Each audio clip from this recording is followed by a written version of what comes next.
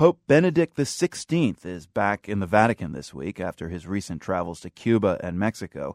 But this is not a down week for the pontiff. It's Holy Week, leading up to Easter, the most important day on the Christian calendar.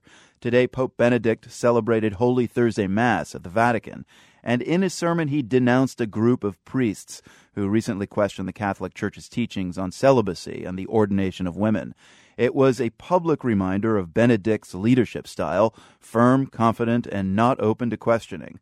Contrast that profile with the fictional pope in Italian director Nanni Moretti's latest movie. It's called We Have a Pope, and the pontiff in question is anything but confident. The World's William Troop has our preview. We Have a Pope begins with cardinals from all over the globe gathering at the Vatican for a pope's funeral. Then comes the new pope's election behind closed doors in the Sistine Chapel. It all looks like the real thing, and that's how director Nanni Moretti wanted it. I would say it's a dramatic comedy, better yet, a painful comedy, or an ironic drama. That ironic drama emerges early. As the cardinals vote to select a new pope, it's clear they don't know who to choose, and not one of them wants the job. Not me. I pray thee, have mercy upon thy servant, not to me, O Lord. Each cardinal begins to pray that the Lord won't pick him. But after a number of ballots, a new pope is chosen, and he's a backbencher, a French cardinal no one seemed to notice before. You can tell he's not thrilled, but all seems to go as planned until the crucial moment when the new pontiff is supposed to be presented to the faithful crowding St. Peter's Square. Habemus, Papam!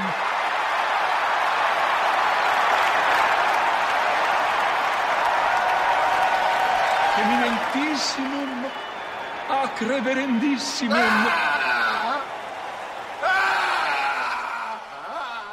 The scream is actually the new pope having a nervous breakdown.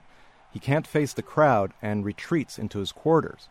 A psychiatrist, played by Nanni Moretti himself, is called in by the Vatican to help the Pope overcome his doubts and insecurities. But it doesn't work as planned. Moretti says that in coming up with that scenario, he was inspired by something he's learned about the men who have become popes in the recent past. All those cardinals, at the moment they become pope, claim to feel terrified, not ready, inadequate, etc. But it's up to us to believe it or not.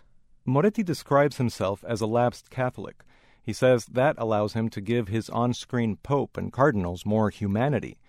And that offers a clue as to what Moretti's really getting at with this movie. He says his goal wasn't really to send Catholic authorities a message, but to highlight something all human beings can relate to.